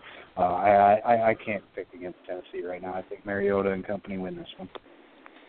Well, I, like you guys, I'm excited about the Titans this year. I think Marcus Mariota has brought a real mojo to the town. I like what I saw in the preseason. I think the Vikings are going to be good later in the year, and they might be a team that can be right there at the top of the NFC North. But I'm going to take the Titans in this one, opening game at home, and like you said, Nick, the Vikings they're kind of unsure at quarterback. Bradford will get better, but I'm going to take the Titans. Okay. I just really believe in that Vikings defense. I think they got some beefcakes along that defensive line that's going to really control the pocket. And I know we've seen Tennessee use that two-headed running monster, but I don't know how well that's going to work, especially week one when that wounded dog factor, right? When Minnesota wants to. I don't know if that works the rally. First game of the season. I have never researched that. But you bring up a good point. The Vikings, when all is said and done, I mean, with Teddy Bridgewater, they were still going to try to win games on defense. So the quarterback situation is not going to make that much of a difference. But I just like the energy of the Titans. The next game, I should mention, Josh, that all of the lines that we're using today are the lines at the Westgate Las Vegas, which used to be Las Vegas Hilton. They have a Superbook here, and it's one of the biggest sports books in town, if not the biggest. So Westgate Las Vegas is where we're getting our odds from. And the next game is the Eagles giving 4 points to the Browns. The Eagles are at home. I didn't think we would have a Who Cares game week one. Maybe that's not possible, but I think we already have a Who Cares game. I said earlier in the podcast that these guys are going to be both picking in the top 5 the next year's draft, so I didn't think it was possible. What was the line? Eagles -4. -4. That seems like a lot, but I just don't have any faith in Cleveland, especially to go on the road. Week one, I know we haven't seen all there are tricks in the bag during the preseason, but I think the Philly defense is vastly improved and everybody's healthy. So I'll take Philly. I don't love it, and again, this is the Who Cares game of the week, so I'm not putting a lot of thought into this, but I'll take Philly -4, and I don't like it. Nick, what do you think? Okay. I'm going to go the other way. I got to go with Cleveland, new coach, new quarterback, new energy, I think, in that organization, whereas with Philadelphia, it's the battle of the number 2 overall quarterbacks, of course. Carson Wentz is expected to start, and then RG3 for Cleveland. But I just think Philadelphia was so consumed this offseason with just getting rid of anybody that Chip Kelly had anything to do with that I just think they're going to struggle this year. I think they were more concerned about overhauling the team than they were concerned about winning games this year, which was evidenced by the trade of Sam Bradford, of course. So I'm going to go with Cleveland, actually. But even if they lose this by a field goal, they still beat the spread. So okay, could be a good strategy. I made it a point to go against the Browns because I watched. I don't know where everybody's getting all this stuff about how good RG3 looked in the preseason. I thought he looked like a 7-year-old scrambling for his life on a playground out there. I don't have any faith in him at all. The Eagles, on the other hand, they've got the Carson Wentz mojo if he's playing. I'm assuming they have a pretty good defense. By the way, I picked up the Eagles' defense to play my first fantasy game of the year, and hopefully RG3 will fumble and throw a couple interceptions. So in that way, I'm kind of rooting against the Browns, and I'm gonna take the Eagles -4. Nick, you're right. It's a tough number to cover because if it's a field goal, then you lose. But I can't put any faith in the Browns. Okay. What do you got for us next game? Oh, Bengals and Jets. Howard's team. Bengals are on the road, giving 2.5 points to the Jets. Bengals and I like the Jets defense and kind of some of the moves they've made, but I am such a Bengals homer. I gotta take the Bengals. What was the spread again? 2.5. Let me check and make sure it's still there. 2.5 Cincinnati. Yeah, I'll take that. I'll take. So since he's giving favored on the road. Yeah. Okay. That seems like a different story, but I'll still take him. Red Rifle. Nick, exactly. You mentioned it, Josh. As long as Andy Dalton's there, the Cincinnati Bengals are a pretty good team, at least in the regular season. So I think they can win this by at least a field goal against the Jets, who, there could be some issues with Ryan Fitzpatrick, his holdout. The chemistry might not be quite there early in the season with him and the receivers, Brandon Marshall and Eric Decker, even though they did have a good year last year. But it might take them a couple of weeks to really get things down there in New York. So I'll go with Cincinnati. A lot of people, and I didn't realize it until I looked back, the Jets were 10-6 last year, weren't they? I do know that they won 5 of their last 6 games. They were on a roll, and I'm just going to look for, that doesn't mean much if you have a lot of turnover in your team and the important positions, but for the New York Jets, they have their same quarterback, their same 2 main receivers, and they picked up Matt Forte to run the football. And I'm looking for the Jets to keep rolling. I'm looking for them to maintain some momentum from the year before. They'll figure out a way to stop the Red Rifle, and I'm going to take the Jets plus the points at home. Okay. What do you got next for We us? have Raiders at the Saints in the Superdome. Saints favored by 1.5 points. Your Raiders, Josh. I think, sometimes it's sometimes it's important to look at the best player on the field or the best player in a trade, but I think sometimes it's also important, especially when picking ATS, to look at the potential worst thing going in this game, and I think it's the Saints defense. And I think Oakland makes just enough plays to win this, and it's only 1 point, so it's basically a pick 'em. Yeah, Oakland's going to win this game. Rob Ryan's not there anymore, right? Yeah. But who is there is Oakland's ex-coach Dennis Allen as their defensive coordinator. So they know what he does. Okay. I'm sorry. Why do we have to laugh at Rob Ryan's expense all the time? It's the hair. Nick, what do you?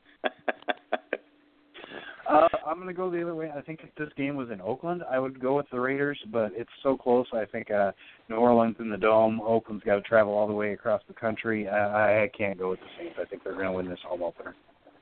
Yeah, I kind of agree with Nick, but I really have no read on this game. I don't know how good the Saints are going to be. I am kind of high on the Raiders this year. I think they're going to be good, but it's a poor man that goes against the Saints at home. So I'm going to take the Saints here.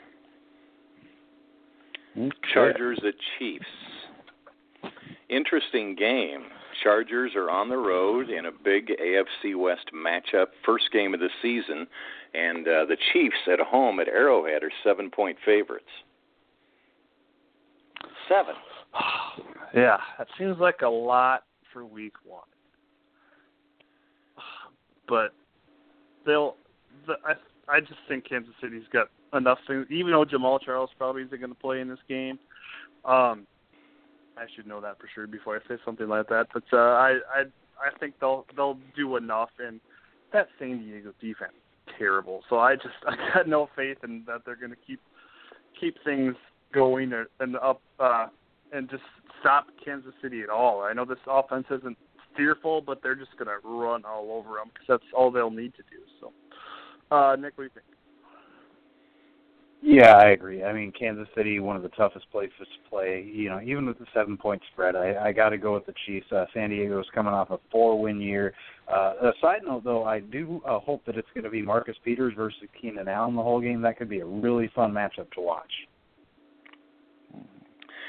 Chargers are a rejuvenated team, but I kind of I'm going to go against the Chiefs, and it's strictly that, a bet against the Chiefs. They aren't a high-power offensive team, so when you get a team that doesn't score a lot of points, I mean, how many points are the Chiefs going to score? Maybe 21 points.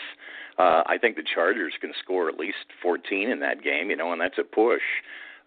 So I'm gonna take 7 points against a team that doesn't score very much. I'll take the Chargers here. Okay, and for Spencer Ware owners, both Jamal Charles and Charkandrick West are listed as questionable. I'm pretty sure Charles is not going to play. So if you own Spencer Ware, roll him week 1, that's for sure. Well, Josh, I actually picked up Spencer Ware this week. I had not picked him in my draft, and nobody did. And then I heard that Charles was probably not going to play, so I went and quick picked him up. I made 4 moves between the draft and the start of the season so far. Yeah. Well, you're I a love smart Spencer man. Ware. Get Ware in your lineup, yeah. He's good. All right, the next game is Buffalo traveling to Baltimore, and for me, this is a who cares game in my camp. But the Ravens are favored by 3 at home over the Bills. Ravens are getting no love this offseason, even from fantasy pundits. I just don't get it. Joe Flacco is not dead. He's coming back from an injury, and he'll be just fine. But Baltimore at home, I gotta take it. Nick, what do you think? This is a tough one, as evidenced by the 3-point spread for Baltimore at home. It would be a push on a neutral site. So I'm going to go the other way. I just think Buffalo, they're a motivated team. They know that if they don't make the playoffs this year, Rex Ryan is probably out of a job. Tyrod Taylor's got a lot to play for. So I'm going to go with the Bills, even though I wouldn't touch this if I were actually in Vegas. Isn't Rob Ryan in Buffalo now? Yeah. Yes, I believe he is.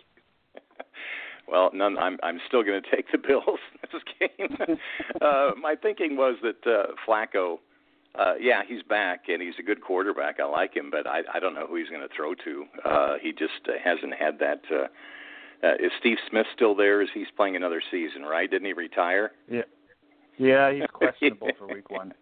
Anyway, I don't see a lot for Flacco to throw to. I like the Bills just simply because they're getting 3, and Rex Ryan is just a stickler for defense. So let's go with the Bills there. But I'm agreeing with Nick that if I had to play it, I wouldn't. Agreed. That doesn't make sense. If I didn't have to play it, I wouldn't. Okay, thank you. Yes. Thank you very much. What do you got next?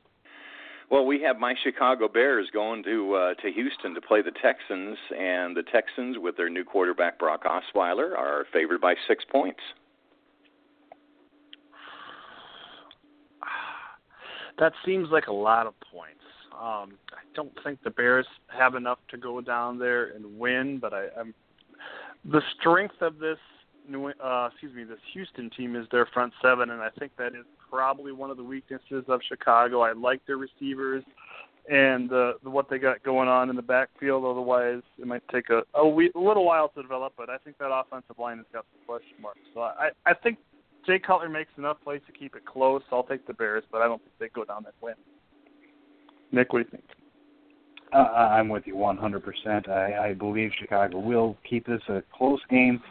Maybe not getting the win, but probably within a field goal or so. I think 6 points is just too much. Osweiler proved last year he's not a guy that's going to go out there and wing it and get you 35 points a game. He's kind of pretty much just a guy that I think the Texans overpaid for. So I'm going to go with Chicago to at least beat the spread. Wow, you guys have more faith in my Bears than I do. With the Texans, all they may need to win this game is 7 points because I don't see any. I saw nothing in the preseason that made me think that the Bears could score against somebody who's really trying to stop them. The Texans have some weapons with DeAndre Hopkins, and I think Osweiler can do just enough to let him get by. I just don't have any. I hope the Bears prove me wrong, but I'm going to take the Texans minus the points in this. Next, we have the Packers at the Jaguars. The Jaguars are at home, getting 5.5 from the Green Bay Packers. Wow. I got to take the home team dog there. That's just way too many points. I know Green Bay looks to be, back and somewhat healthy, but I think Jordy came off the last week, so he's still not at full speed. He's not going to be out there, 60% of the time. There's a lot of question marks that Green Bay's got to answer before I'm going to give them that many points on the road. So, Nick, what do you think? I'm with you for all the reasons you said, plus the fact that this could be an emotional game for Jacksonville. I mean, if they come out and beat Green Bay Packers, what is a very respected team in the NFL, if they come out and beat them in Week 1, they could actually be viewed as contenders. So I think at least the emotional aspect for the Jaguars keeps this a close game, plus the fact that, like we said before, in Week 1 there tend to be more upsets than normal. So I'm going to go with the Jaguars to not only beat the spread but actually win this game. Well, this is the first game we've all agreed on. By the way, Nick, you'll get plus $1.85 if you take the Jaguars on the money line. I agree with you guys, and I'm kind of worried for another reason too, because I have Jordy Nelson as my starting wideout this week in fantasy. But from owning Eddie Lacy all these years, the Packers coaches don't put their stars out for the entire game. And especially if Jordy is not at full speed, like you say, he may not be out there for every play. But I think the Jaguars have enough to hold it within 5.5 points, and like Nick said, maybe even win the game. I don't want to go that far, but I think this is a game. This is a better game than that line precedes. So, what next for us? It's in Seattle. Dolphins are in Seattle against the Seahawks. Biggest spread of the weekend. The Hawks are favored by 10.5 points.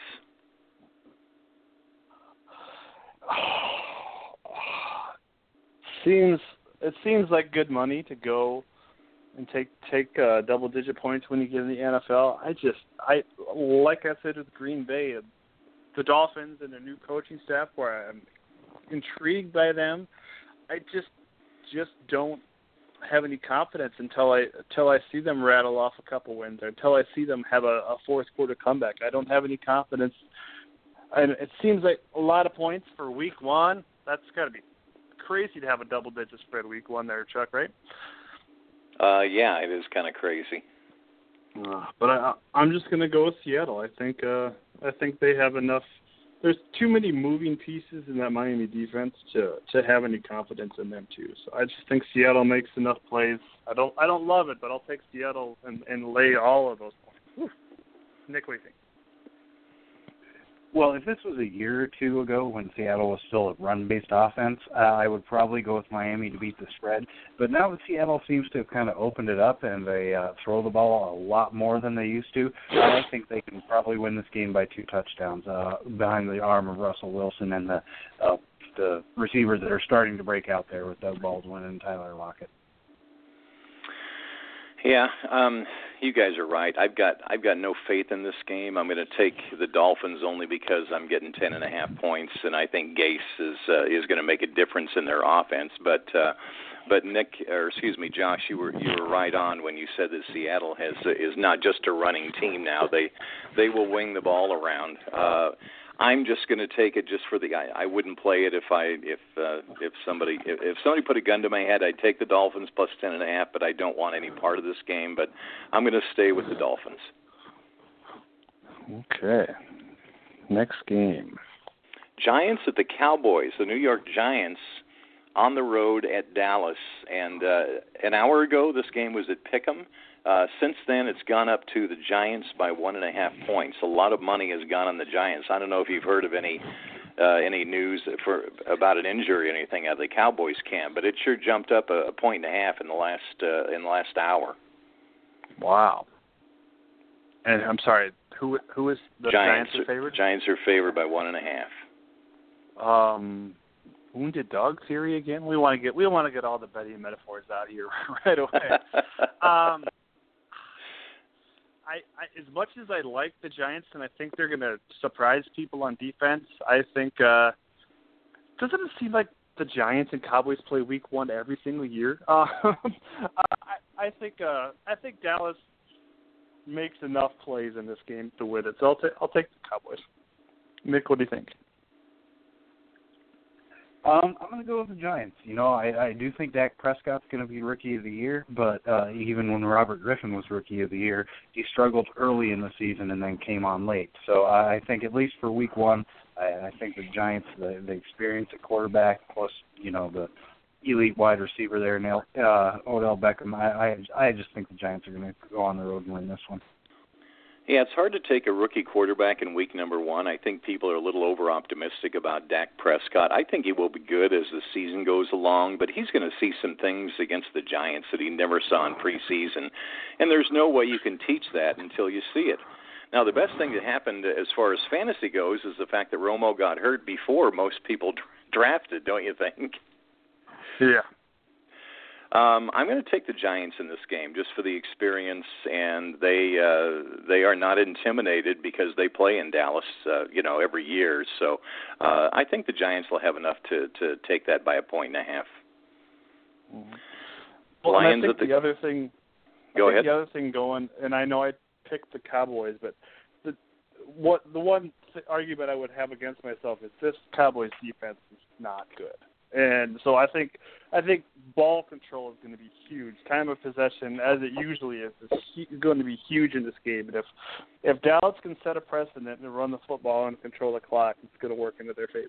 Sorry. Well, Josh, I'm glad you said that. I was just watching NFL Network this morning. I was going to mention this, that Michael Irvin made the point that before the season, the Cowboys thought that they needed to just concentrate on their offense, and they didn't do much with their defense in the off season. So we probably can't expect them to be as good as they normally are, if they normally are any good.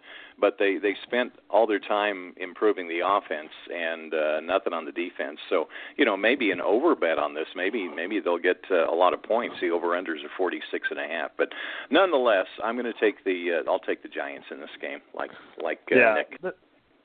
This has got 35-30. No, I was going to say this game, like you said, with the over/under, this has got 35-31 written all over it. No matter who you like. But yeah, go ahead. Lions are at the Colts.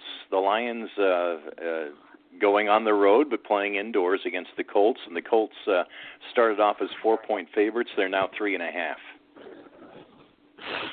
I got to take the Colts. I know it's the field goal in the hook there, but I think when Andrew Luck is healthy, this is a playoff team, and to maintain that status, you need to win games like this.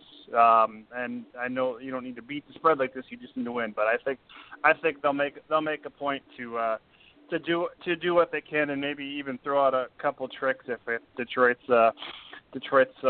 getting them early on. So I think the Colts win this game because they have to win games like this. And I'll lay the points. Nick, what do you think?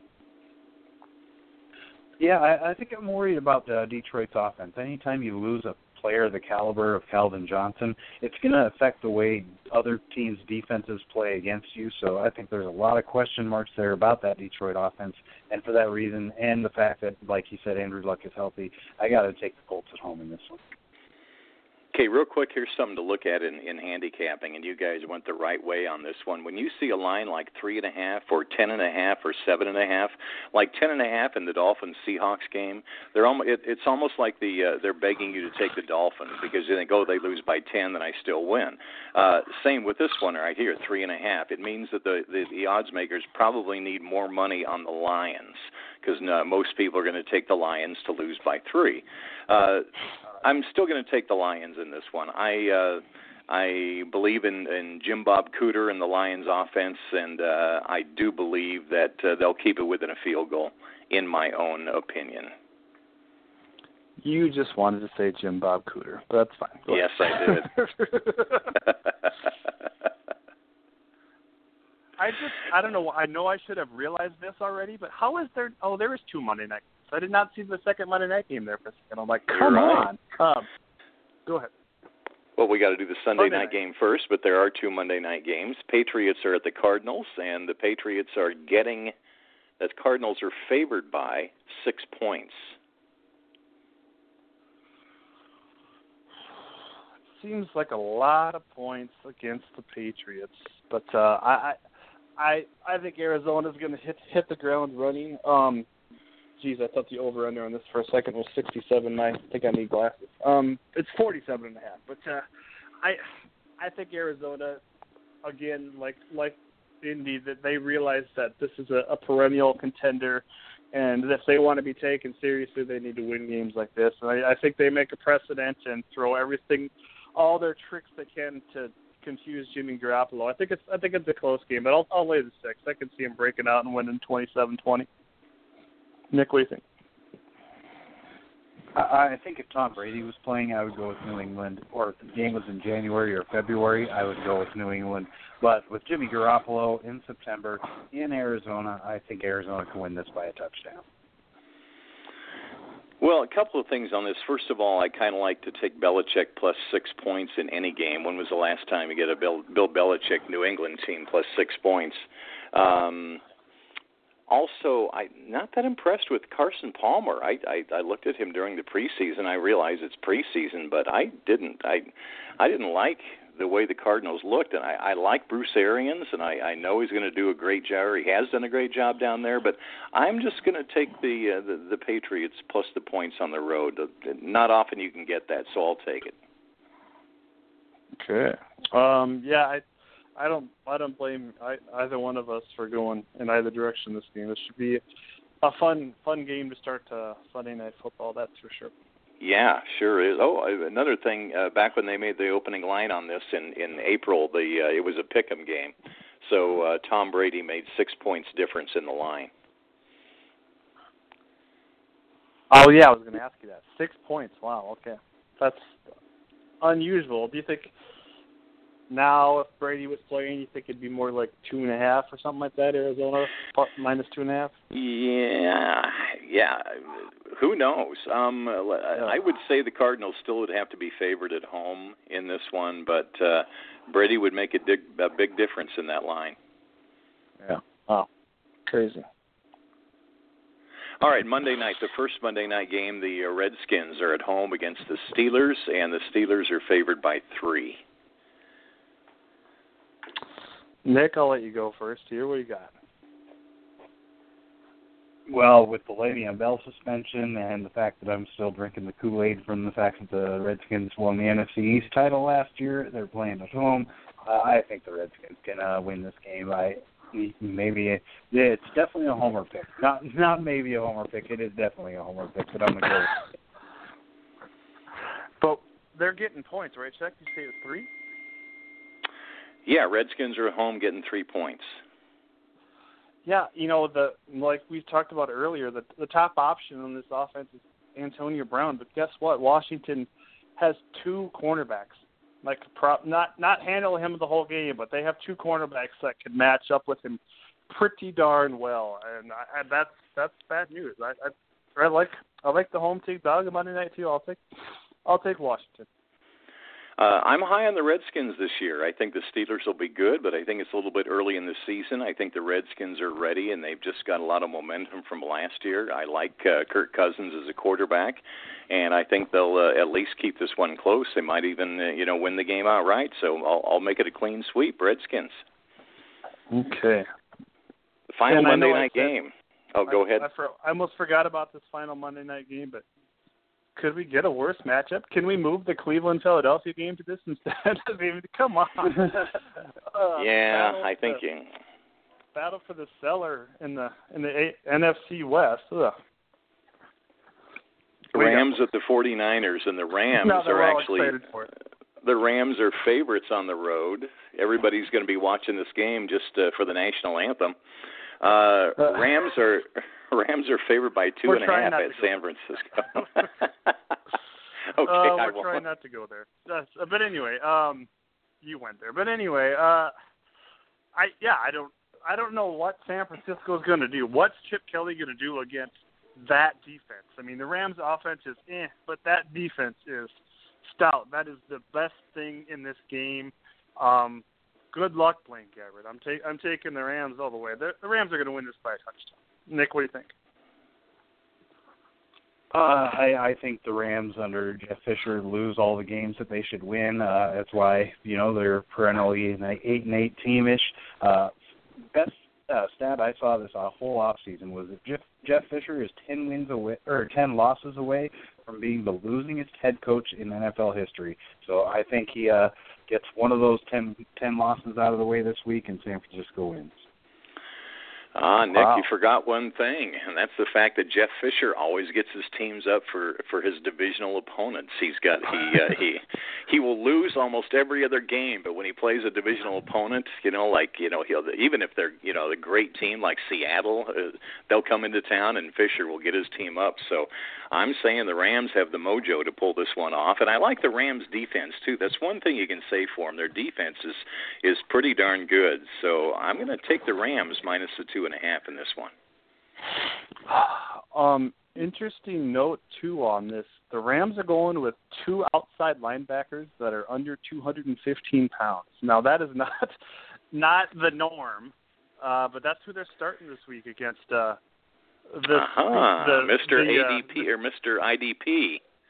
Yeah, but that's who they're starting against the speed kills offense of Chip Kelly. So they're matching that up pretty well with a couple lighter faster backers on the outside. So that's another reason I like the Rams. I've been watching Hard Knocks too for the Rams, and the Alec Ogletree is pretty awesome. Yeah. They moved him to the middle. He's 240 pounds. He's got to play in the middle. Mm-hmm. We did it. We got through all the games. Super Bowl predictions. What do you got? Okay. I am going to go ahead and take I'll be kind of boring and take the Patriots in the AFC. In the NFC, I'm going to say that the Packers are going to get back there. So Patriots-Packers will be a good Super Bowl. And your Bears fan just went out the window just like that, huh? Oh, God. I found out when you start doing fantasy football, you really got to start seeing the teams with the really good players. So you start seeing all the teams as they should be, and I got to be realistic. The Bears need about 10 more years before they go to the Super Bowl again. Well, and I feel I've actually been okay with Oakland not being so good during the last decade, so I don't have to roster any of their people on my fantasy team, even though I do from time to time. But I feel a lot less pressure to roster one when my team's bad. But now they're getting good and making me think about it. But I'm not going to pick Oakland. It's really hard to get past New England, but Howard mentioned the Steelers, and a good thing to think about the Steelers, if they can shore up that defense throughout the season, they could be mighty scary.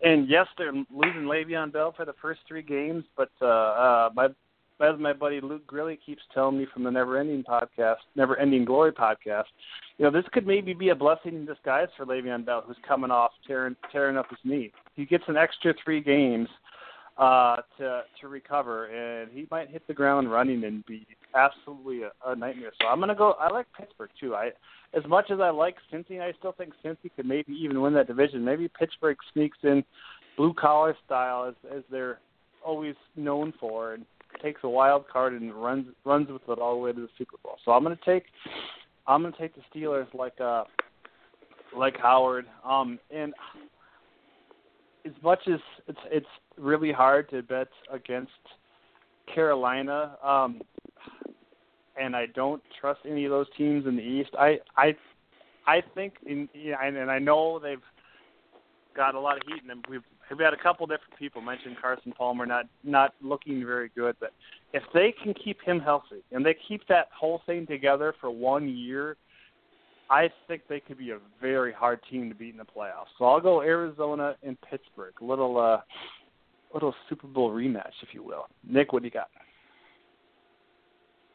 Well, I think if Martavis Bryant was not suspended for this entire season, I would be tempted to go with you on Pittsburgh.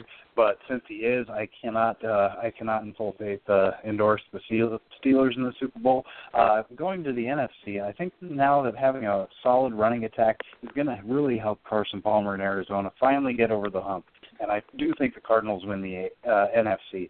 But as far as the Super Bowl winner, I just think it's impossible for me to pick against New England it's tough for me to pick against New England in a normal season, but in a year when Tom Brady will be playing with a chip on his shoulder due to what I'm sure he sees as an unfair suspension, I don't see any teams that can stop a motivated Tom Brady, who now has a couple of new underrated weapons in Martellus Bennett and Chris Hogan, and of course the best head coach in the NFL, and Bill Belichick.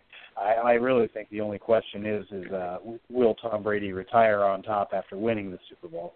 So yes, I guess the Super Bowl rematch is going to be a rematch of the Week 1 matchup, right?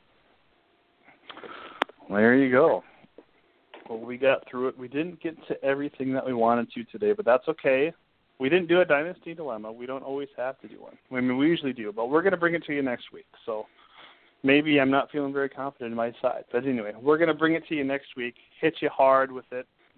Ezekiel Elliott versus Todd Gurley. Maybe we'll have more Week 1 fodder. Maybe I just need to watch Elliott play for one. I do have it written, so I am prepared, but we're going to wait. We're going to wait until next week, since we're already approaching 2 hours on this podcast today. So, Chuck, so great to have you back. Big thanks to Howard Bender from Fantasy Alarm for coming by, his yearly visit. We always love it when he stops by. So, Chuck, happy to have you back aboard for the season. Yeah, it's great to be here. I will talk to you guys next week, and it's always a lot of fun. Thanks. Yep, take care. Nick, any closing thoughts there? I got to echo your statements. Great having Chuck and Howard back on the podcast. I got pretty excited when I saw the podcast write up and that you emailed me and saw that those were going to be our guests again. Yeah, always great having those. Good luck to everybody in Week 1. Yeah, good luck setting your lineups for Week 1 there. I'm prepared to start Tyler Boyd. Just want to tell that to people. I'm prepared to start Tyler Boyd over Devin Funchess, and if you're making a different decision, over Clive Walford. So depending on your flexes in your league, I'm prepared to start Tyler Boyd in that capacity. Just so you guys know, if you're wondering. So, because Revis is going to be matched up against AJ Green next, so Tyler Boyd against Buster Screen. Come on. That's all we have for you. So good luck, Week 1. Enjoy the Week 1 of football. We will be back with Chuck again, of course, next week in an awesome dilemma. Now that we've had 2 weeks to stew on it. Sorry we didn't get to it today, but we will hit you hard with it right away next week, I promise. Nick, as always, thanks, bud, and we'll talk to you next week. Yeah, take care.